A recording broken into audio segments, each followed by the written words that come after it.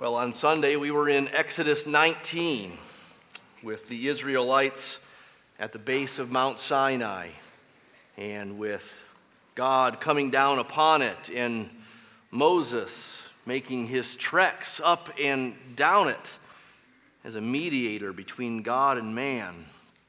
We said on Sunday that was a real good moment, and as great and as glorious as it was, something more was needed.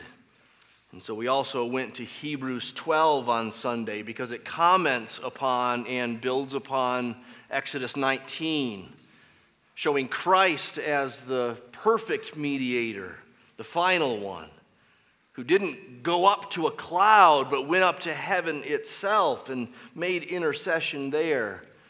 And thereby he leads with himself all those who would ever come to believe. Well, and all of that represents a better mountain than Sinai. It represents Mount Zion. You might know the book of Hebrews does that kind of whole Bible thing many times over many different themes. Hebrews holds hands with the Old Testament unlike any other New Testament book. Many times over, it takes an Old Testament text or person or thing or event, and then it unpacks it all in light of the New Testament or the New Covenant and all of the developments that happen between the Old and the New. Well, tonight, I'd like to take us to another example of that kind of thing in the book of Hebrews, one that continues to compare and contrast Moses and Jesus. So turn with me to Hebrews 3, if you haven't turned there yet. Hebrews 3 is a passage that will continue to provide some relevance and illumination in our study of Exodus. It will also, of course, help us to continue to piece together parts of our Bibles into what we call a biblical theology. It will help us, of course, to better see and understand the great glory and supremacy of Christ. And really all of this, I think, will help us to endure in the faith, endure in our belief, in our trust, in our confidence in Christ. Now, before we look at Hebrews 3, I want to take a couple of minutes to give you the backstory to the book of Hebrews, because whenever someone picks up pen to begin to write, especially in the case of these New Testament letters that we have in our Bibles, they write with purpose. They write not just aimlessly or just out of affection, but they write with purpose. We could even say in the case of these New Testament letters, they write because of a problem. There's a problem that needs addressing on the other side. And that might sound overly pessimistic, that every New Testament letter is written in light of a problem or problems, but I've found it to be true in my study of the New Testament, and it's undeniably and unmistakably true in the letter to the Hebrews. We don't know who authored the letter. We don't know the exact recipients intended by the author, unlike, say, the book of Philippians, where it's written to the church at Philippi. We don't have that precisely with Hebrews, but we can piece together the concern that the unknown author had on the other end.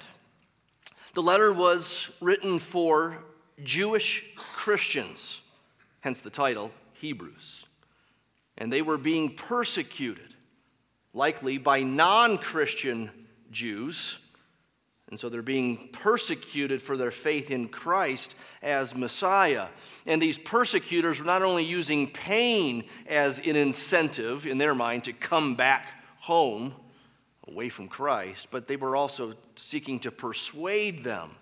They sought to convince these Hebrew Christian converts of the glory of the old Jewish ways. And so apparently they'd been teaching and persuading and seeking to convince of the glory of Moses, the glory of Sinai, the glory of the tabernacle, the glory later on of the temple, the glory of the priestly system, the glory of sacrifices. And sadly, between the persecution and the attempts at persuasion, some of these Jewish Christians, at least professed Christians for a time, they had turned back. They had turned from Christ to a Christless Jewishness. They went back to the forms and to the shadows of the Old Testament, leaving behind the fulfillment and the substance of truth that had already come in Christ. So the writer of Hebrews writes to warn the remaining or waning Jewish Christians to not turn back. And he does this sometimes by direct warning, simply by a statement, don't do it. And sometimes, more often, by a lengthy exposition, a theological exposition on the supremacy of this or that part of what we have in Christ in the new covenant. And so a key word for the book of Hebrews would be the word better. Better. And we certainly saw that idea, if not the word better, in our passage of Hebrews 12 on Sunday. Jesus is a better mediator with a better covenant, with better blood, and so you're on a better mountain and you have better access to God now. Well, Hebrews 3 does something very similar to that. Again, comparing and contrasting Moses and Jesus. Not surrounding a single event like Hebrews 12 did with Mount Sinai, but here more generally regarding the comparison and contrast of Moses and Jesus regarding their callings and their character and their importance and their significance. And one more thing to say before we get to the nitty-gritty. Unlike some other parts of Hebrews, which might focus on, say, Moses' inadequacy, which were real inadequacies, real shortcomings. He was just a human being. Some of those passages focus on the inadequacies of Moses in order to show Christ's supremacy. But Hebrews 3, 1 through 6, actually plays in to Moses' excellencies in order to argue for Christ's greater excellencies. Now, I don't know if this is an argument in logic or not. You know, there's the argument from the lesser to the greater. Maybe someone can help me out after the service, but I see here an argument from the great to the greater. I don't know if that's a legitimate category or not, but it's here. Let me show you. Hebrews 3, verses 1 through 6. Therefore, holy brothers, you who share in a heavenly calling, consider Jesus, the apostle and high priest of our confession, who is faithful to him who appointed him, just as Moses was also faithful in all God's house. For Jesus has been counted worthy of more glory than Moses, as much more glory as the builder of a house has more honor than the house itself. For every house is built by someone, but the builder of all things is God. Now Moses was faithful in all God's house as a servant to testify to the things that were to be spoken later. But Christ is faithful over God's house as a son, and we are his house, if indeed we hold fast our confidence and our boasting in our hope. Well, the main verb is right there in verse 1, consider Jesus. Consider him. This is a rich word, at least it can be. It's not used very often in the New Testament, and sometimes it can just be, sort of look over there, or how about this, something a little less significant. And other times it's very significant, like in Acts 7, verse 31, when Stephen in his sermon refers to Moses gazing at the burning bush. Stephen says he was amazed at the sight. That's not our word, but he drew near to look. There, that's our word. Moses gazed at a burning bush that wasn't being consumed, and he drew near to look. He was bewildered. He wondered. He staggered at it. Consider this. Consider him. Or in Acts 11, the word is used when Peter has that vision of the bloodied animals on the sheet. And it says, looking at it closely, I observed. There, that's our word. Consider it.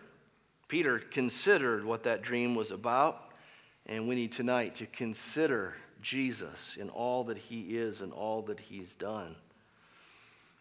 In classic epistolary form, in other words, being didactic here. It's instructional. It's line by line stuff. This is sort of Aristotelian logic on fire, precept by precept laid down. Hebrews 3, 1 through 6 gives us at least 6 aspects of Christ for us to consider, with Moses as the comparison and contrast in the background. So first, let's consider him as apostle and high priest. That's where he starts out in verse 1. Christ, the apostle and high priest of our confession. You might think, apostle, that's unusual as a reference to Christ. And it is. This is the only place in the New Testament he's called an apostle. You think of the 12. Well, he's not one of the 12, of course. He appointed them. But the word apostle means sent one. The apostles, his apostles, were sent out. And there's a sense in which before that, Jesus was the preeminent sent one.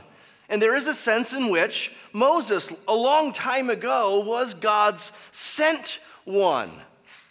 The comparison and contrast between Moses and Jesus isn't referenced in verse 1, but it will be in verse 2 and the verses that follow, so we'll keep it in mind right from the beginning.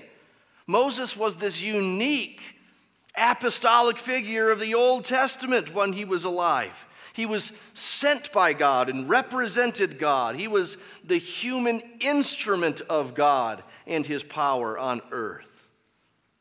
Just listen how Deuteronomy 34 summarizes and celebrates Moses. Verse 10, there has not arisen a prophet since in Israel like Moses, whom the Lord knew face to face. None like him for all the signs and the wonders that the Lord sent him to do in the land of Egypt, to Pharaoh and to all his servants and to all his land, and for all the mighty power and all the great deeds of terror that Moses did in the sight of all Israel. Now, from one angle, we could say, it was God who did all that. Moses just stood there and held out a stick. Yeah, that's one angle, and that's a very important one. It's usually the angle in Exodus. But in celebrating the end of Moses' life, his people look back and they see an unusual man, a singularly used prophet and miracle worker. But then comes Jesus. Jesus indeed is the ultimate sent one, the apostle, as the writer of Hebrews uses that term. John's gospel account emphasizes Christ's sentness more than any other of the gospel accounts. He's the one sent from God. He's sent from heaven. In fact, over 30 times in John's 21 chapters, Jesus refers to the Father as the one who sent me. You can just search "sent me" and find all those, which means he's validated by God. He is commissioned by God. His words are God's words. Christ is the sent one, even far more than Moses ever could be. And he's the high priest. You might wonder, how is Moses in any sense a high priest? Well, you'd be right that Aaron is going to be the capital H, capital P, high priest of the Old Testament in just a few chapters in Exodus. But there's a sense in which, as we saw on Sunday, Moses going up and down the mountain, he is a unique interceder. He is the middleman, the go-between. He doesn't even need the title that Aaron will have later on. He doesn't even need to make sacrifices to go between God and man. But Christ is a whole different kind of high priest, go-between, or middleman. Hebrews 8 and 9, we have 2 chapters of Hebrews devoted to Christ as the perfect and final high priest. You can look at those chapters on your own later on. But secondly, we consider his similar faithfulness in verse 2. We consider Jesus' similar faithfulness. Similar to who? Well, who else? Moses. You see, verse 2, Jesus was faithful to him who appointed him, just as Moses also was faithful in all God's house. Let's start with Moses' faithfulness. That last bit of verse 2, faithful in all God's house, is an allusion to Numbers chapter 12, verse 7. There, God told Aaron and Miriam that Moses was faithful in all my house. Now, it's worth, with Old Testament quotations in the New Testament, or quotation or allusions in the New Testament, it's worth going back to the Old Testament context a bit and poking around a little bit to see if there's something more to just the quick quote or allusion that we have in the New Testament. So if you would, turn back to Numbers 12. And indeed, we have that the case in Numbers 12, where there's more to the story than just this one little phrase, faithful in all my house. The writer of Hebrews wants us to go back and remember this whole story. Starting in verse 1 of Numbers 12, Miriam and Aaron spoke against Moses because of the Cushite woman whom he had married, for he had married a Cushite woman. And they said, "Has the Lord indeed spoken only through Moses? Has he not spoken through us also?" And the Lord heard it. Now the man Moses was very meek, more than all people who were on the face of the earth. And suddenly the Lord said to Moses and to Aaron and Miriam, "Come out, you 3, to the tent of meeting." And the 3 of them came out. And the Lord came down in a pillar of cloud and stood at the entrance of the tent and called Aaron and Miriam, and they both came forward. And he said, "Hear my words. If there is a prophet among you, I, the Lord, make myself known to him in a vision. I speak with him in a dream. Not so with my servant Moses. He is faithful in all my house. With him I speak mouth to mouth, clearly, not in riddles, and he beholds the form of the Lord. Why then were you not afraid to speak against my servant Moses?" And the anger of the Lord was kindled against them, and he departed. Now, let's leave aside Moses' marriage to a Cushite woman for now. Well, for today. If nothing else, for time's sake, but even apart from time's sake, you can see that God doesn't even address it. Not that it wasn't wrong. It may have been wrong, but it wasn't the main point. What God emphasizes to Miriam and Aaron is Moses' uniqueness and his general faithfulness. There was simply no prophet like Moses in those days. You can think of how God would even speak to an Ezekiel. He would give him visions, and Ezekiel would be left to write down, yes, under inspiration of the Holy Spirit, but he'd write down things like the word like, using like almost like a teenager does today. It was like this, and it was like that, and then I saw this, and it was like that, and like that, and like, Ezekiel, come on. Because he got a vision. Different than Moses, in a tent with God, or on a mountain with God, mouth to mouth, no riddles, no visions, just God. But alongside that, consider Jesus and his uniqueness and his faithfulness. Consider his unparalleled communion with God in the Trinity. Consider the eternal, intimate communion of Father, Son, Holy Spirit. Consider Christ's revelation of God. He spoke on behalf of God as God. He was the Word of God incarnate. Consider his faithfulness. Consider his supreme faithfulness. Thirdly, consider his surpassing glory in verse 3. For Jesus has been counted worthy of more glory than Moses. Well, as for Moses' glory, let's not discount that. I mean, Moses saw some things in his day. Mount Sinai, later in Exodus, in chapter 33, he will see something of the shielded backside of God's glory. Who knows what that was like? But we do know that when he went down the mountain in Exodus 34, his face was glowing from it. Moses was a big deal. Moses kept being a big deal long after his death. Moses' name is mentioned 847 times in the Bible, third only to Jesus and David. He's up there in that kind of talk, the top three.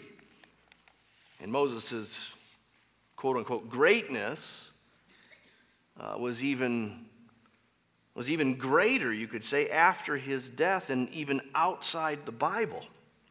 Here's what I mean. Let me give you some quotes of what various ancients have said about Moses, like Ben Sirah, who was a rabbi around 180 BC. He said that Moses was beloved by all humanity, and that he was made the equal of the holy ones in glory. Ben Sirah put Moses up there with heaven's angels. Josephus, the Jewish historian, wrote, "The wisest of the Greeks learned to adopt the conception of God from the principles with which Moses supplied them." Or, in the words of someone else, summarizing Josephus, who goes on at greater length, they said the notion that the best philosophy was plagiarized from Moses came from Josephus. You get that? Aristotle, Plato? Josephus said, they got that from Moses. He didn't know how, but he just assumed.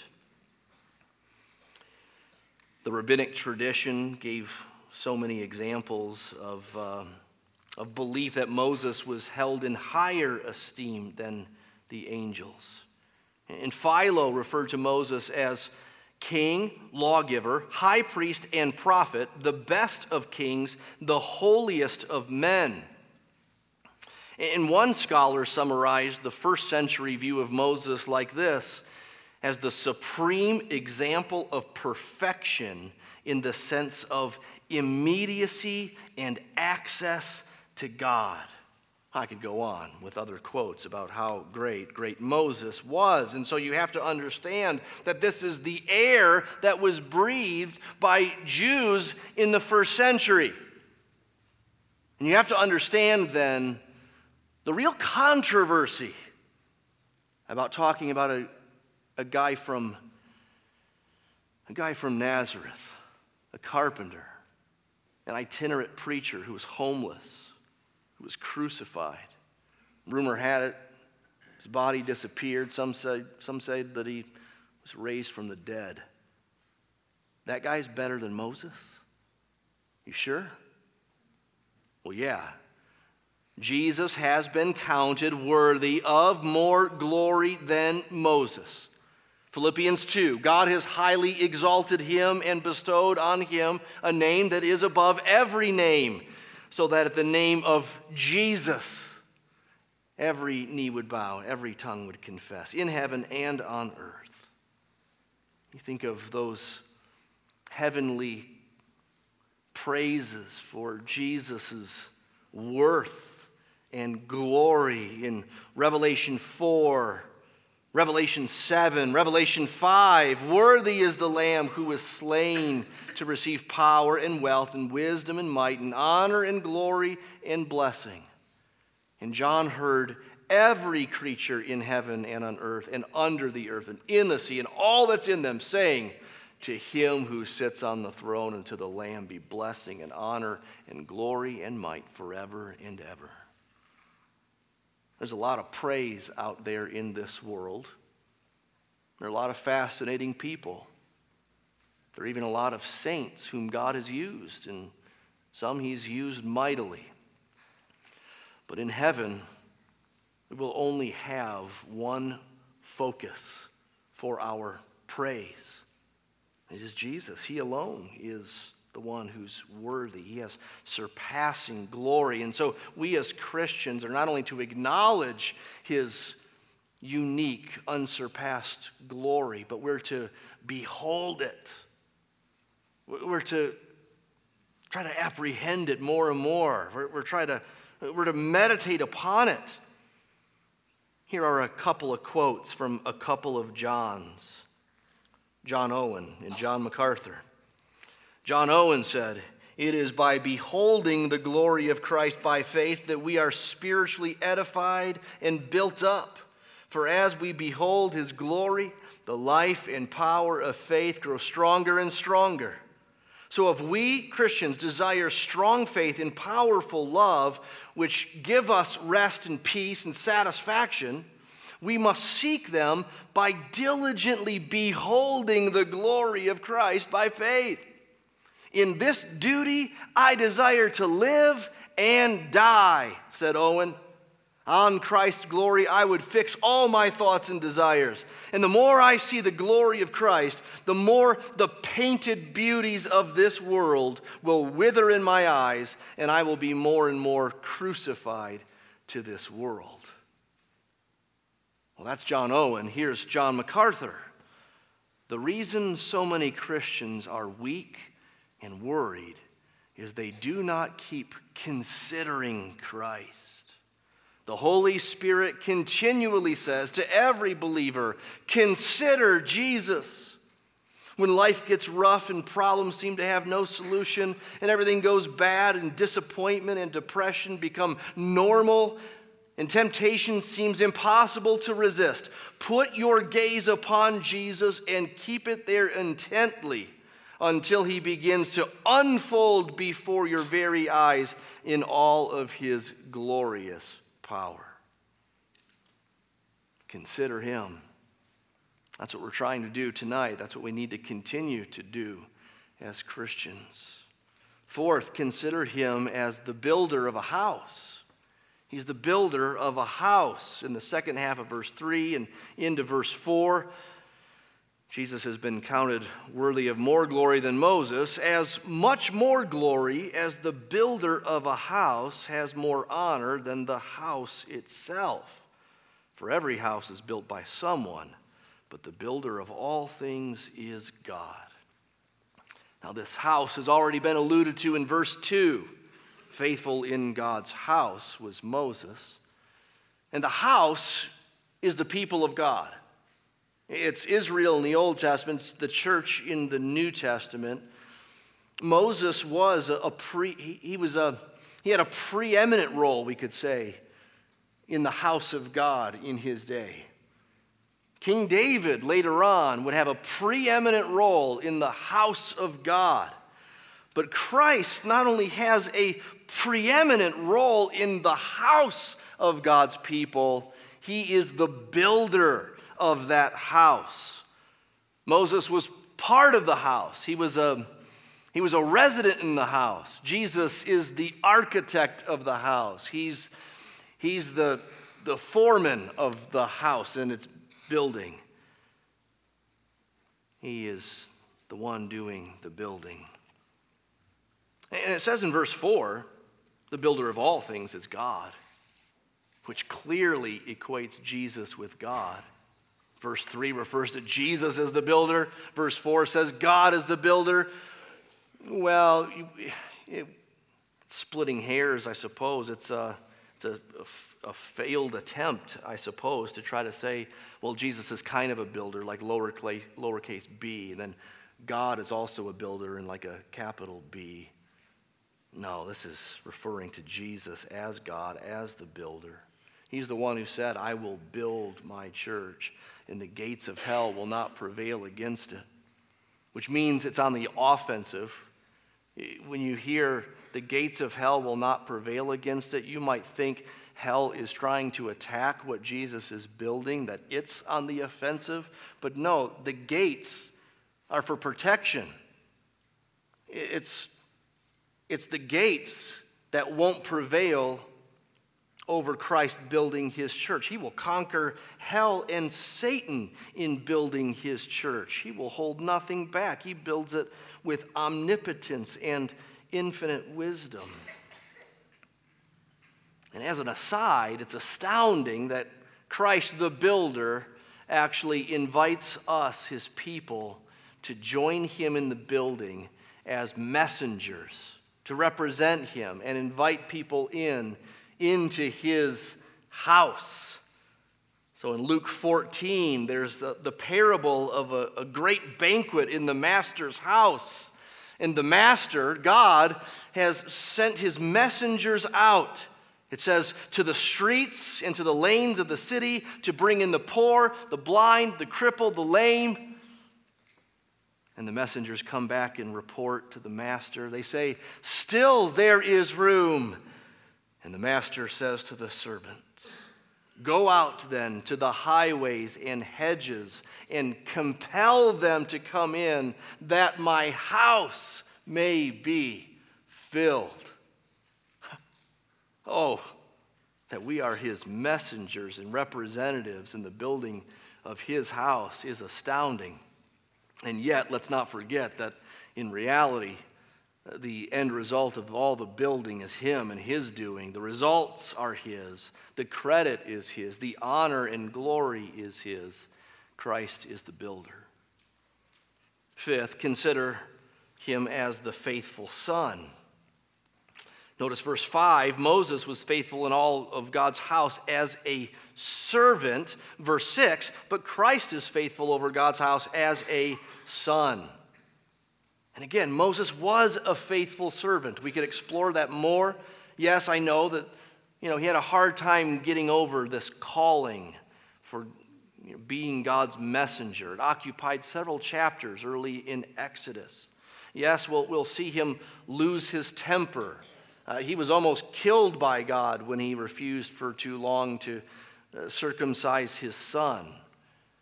You could put together a resume of his failings, and it's not very exciting. It's quite sad, but that's not the point here. The point here is all the good and all the faithful and all the ways in which God used him.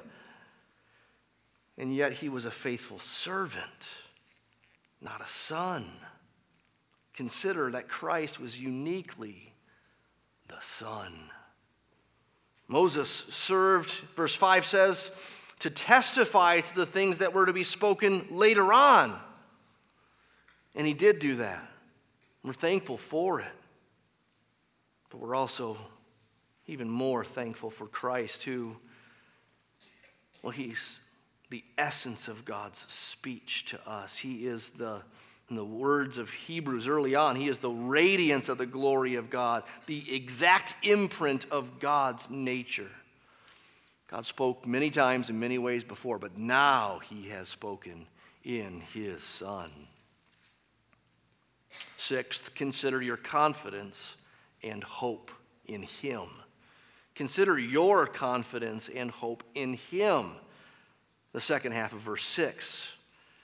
And we are his house, if indeed we hold fast our confidence and our boasting in our hope.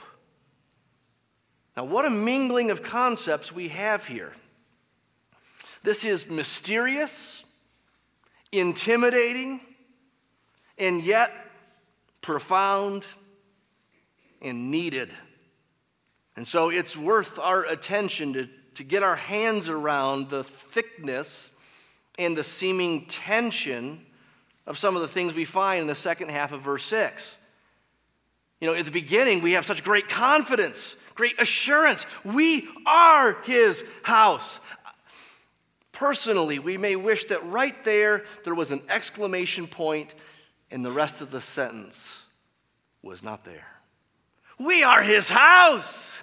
What great news, what great comfort, what great assurance, what great relational care and intimacy. But it says we are his house if, you just said we are his house. We were just talking about assurance and confidence. Where'd that go, writer of Hebrews? If what? Go on, let's read on. If we hold fast our confidence and our hope. We are God's house. If we hold fast our confidence. You see how this is mysterious? How this is a mingling of ideas? Well, we need to give it some thought because it's almost the essence of the book of Hebrews. So holding fast comes up other places like Hebrews 4 verse 14. Since we have a great high priest who's passed through the heavens, Jesus, the Son of God, let us hold fast our confession. Or chapter 10 verse 23, let us hold fast our confession of our hope without wavering, for he who promised is faithful. Or there's this idea in Hebrews 10:35. Do not throw away your confidence. Do not throw away your confidence. Don't give up. You see, that's what some had done among these Hebrew Christians, quote unquote Christians. Some had proved at this point that they had once a profession of Christ, but not truly the possession of Christ. They were among those who would have said in heaven one day at the judgment seat, Lord, Lord, did we not do many things? And he would say, depart from me, I never knew you. You might say, well, does this mean they lost their salvation? No. No true Christian loses their salvation. Some professing Christians are deceived for a time. And even those around them for a time, they couldn't possibly know.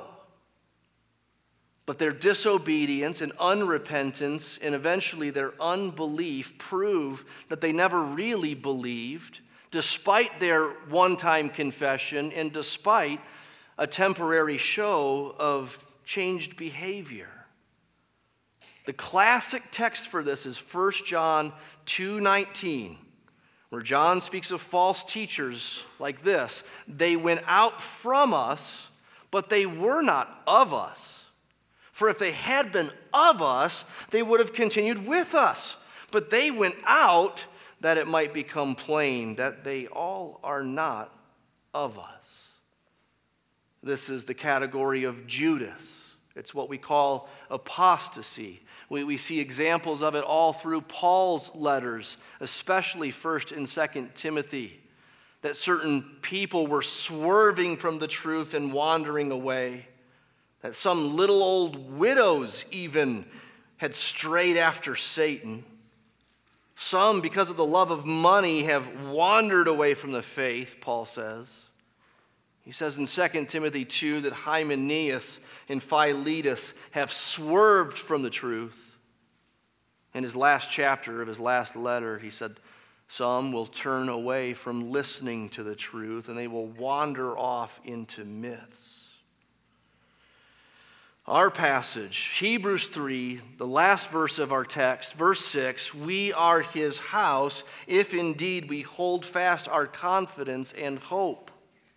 Our passage simply wants to make sure you don't follow the lead of Judas, that you don't pull a Hymenaeus and Philetus, that you're not among those of 1 John 2:19.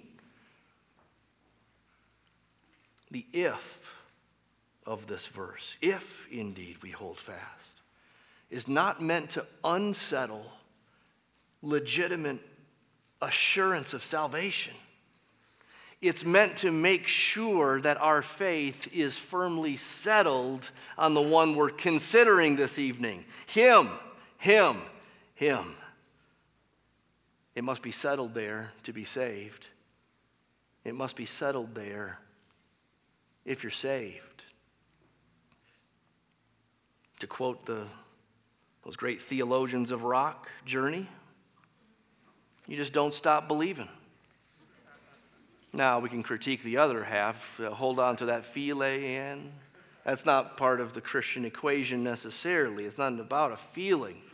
But you don't stop believing. Christians are Christians simply by believing, and Christians are those who keep believing, not perfectly so, of course not. Every Christian has ups and downs and has doubts, but they genuinely continue to believe. And so, Christian, continue to believe. And don't play loose with it. Don't get comfortable with things that threaten belief. Don't get comfortable with things going away that used to feed your belief. When in doubt, consider him. You come back to him the same way you come to him the first time, in repentance and faith. But you keep at it. You keep at it. You keep at it. The writer of Hebrews, you can feel it. He writes with tears because he knows of some people who have turned aside. If you've been a Christian for very long at all, you know some people. You have some people, maybe people you thought you led to the Lord, and you found out later it wasn't real. And you still pray for them to come home, to come home. Sinner, come home. But they haven't yet. And we don't know what God has until they die. Even then, we're not totally sure. But we do know there's that category of those who once said they wanted to follow Christ. And then one day they just said, I'm done. It didn't happen overnight. That's the scary thing. No one wakes up after a Tuesday of great devotions with Jesus and says, Wednesday, I'm done. That's it. That's the little stuff. It's getting comfortable with those things that pull us away from belief, however small it seems at first, and getting comfortable with less of Jesus. By the way, this means that Jesus is better than fill in the blank. This evening we're considering how Jesus is better than Moses, and so he's better than the Old Covenant. He's better than all that implies. He's better than Mount Sinai. But most people in this room, unless you come from a staunchly Jewish background, you're not tempted to go back to Moses. So what are you tempted to go back to? What is it? What is that thing that someone, if they knew your heart, would write to you, like the writer of Hebrews does, and plead with you, do not give up on Christ in order to go back to this stupid thing, or even this good thing. Moses wasn't bad, he was good. The Old Testament wasn't bad, it was good. Would kids one day actually turn my heart from Christ if there's ever a choice to be made? Oh, I sure hope not. We sing sometimes, prone to wander. Lord, I feel it. Prone to leave the God I love. So, Lord, take my heart, take and seal it. Seal it for thy courts above. If you don't feel any sense of a proneness to wander from the Lord, you're probably deceived, and you're probably on dangerous ground. It's within us to wander, and yet the Lord is greater than that. We We obey the writer of Hebrews, seeking to hold fast to our confession. And our confession is about one who will hold us fast. Let's believe that. That's why we need the Bible. That's why we need each other. If we read on in Hebrews 3, we would find that we're to exhort one another every day, as long as it's called today, so that hardness of heart and deceitfulness of sin doesn't happen. We need the Bible. We need each other. We need the church. We need songs. We need the supper, the Lord's Supper. Paul wrote in 1 Corinthians 11 that he received from the Lord what he also delivered to the Corinthians, that the Lord Jesus, on the night when he was betrayed, he took bread, and when he had given thanks, he broke it and said, "This is my body, which is for you. Do this in remembrance of me." In the same way, he also took the cup after the supper. He said, "This cup is the new covenant in my blood. Do this as often as you drink it in remembrance of me. For as often as you eat this bread and drink the cup, you proclaim the Lord's death until he comes." The Lord's Supper shows us what we needed for salvation. Nothing less than the execution of the Son of God upon a cruel cross in the hands of sinners. Nothing less than being forsaken by the Father for a time as the Son bore our sin upon that tree. The Lord's Supper, though, shows us where our hope lies. It lies outside of us. It lies in the finished work of Christ. He's not in these elements. These are mere memorials of what he did. His body was torn, his blood was spilt, and now he is ascended to the right hand of the throne of God. He's not here. He will come again. And so this meal also reminds us that he'll come again. We eat and we drink this cup. We proclaim the Lord's death until he comes. The Lord's Supper. In the meantime, until he comes, it preaches to us in this tangible, invisible form what the gospel is and what Christ did and what we need. And it re-invites us in. It re-invites us. Not that you have stepped outside of it if you're a Christian, but if in any sense your faith has waned or weakened, or you feel like your sin has put up this permanent wall between you and God that the blood of Jesus cannot conquer, then this meal invites you to rethink that. It re-invites you into fellowship. It re-invites you in as you repent of your sins and simply cling to Christ, as you simply tonight consider him in the supper.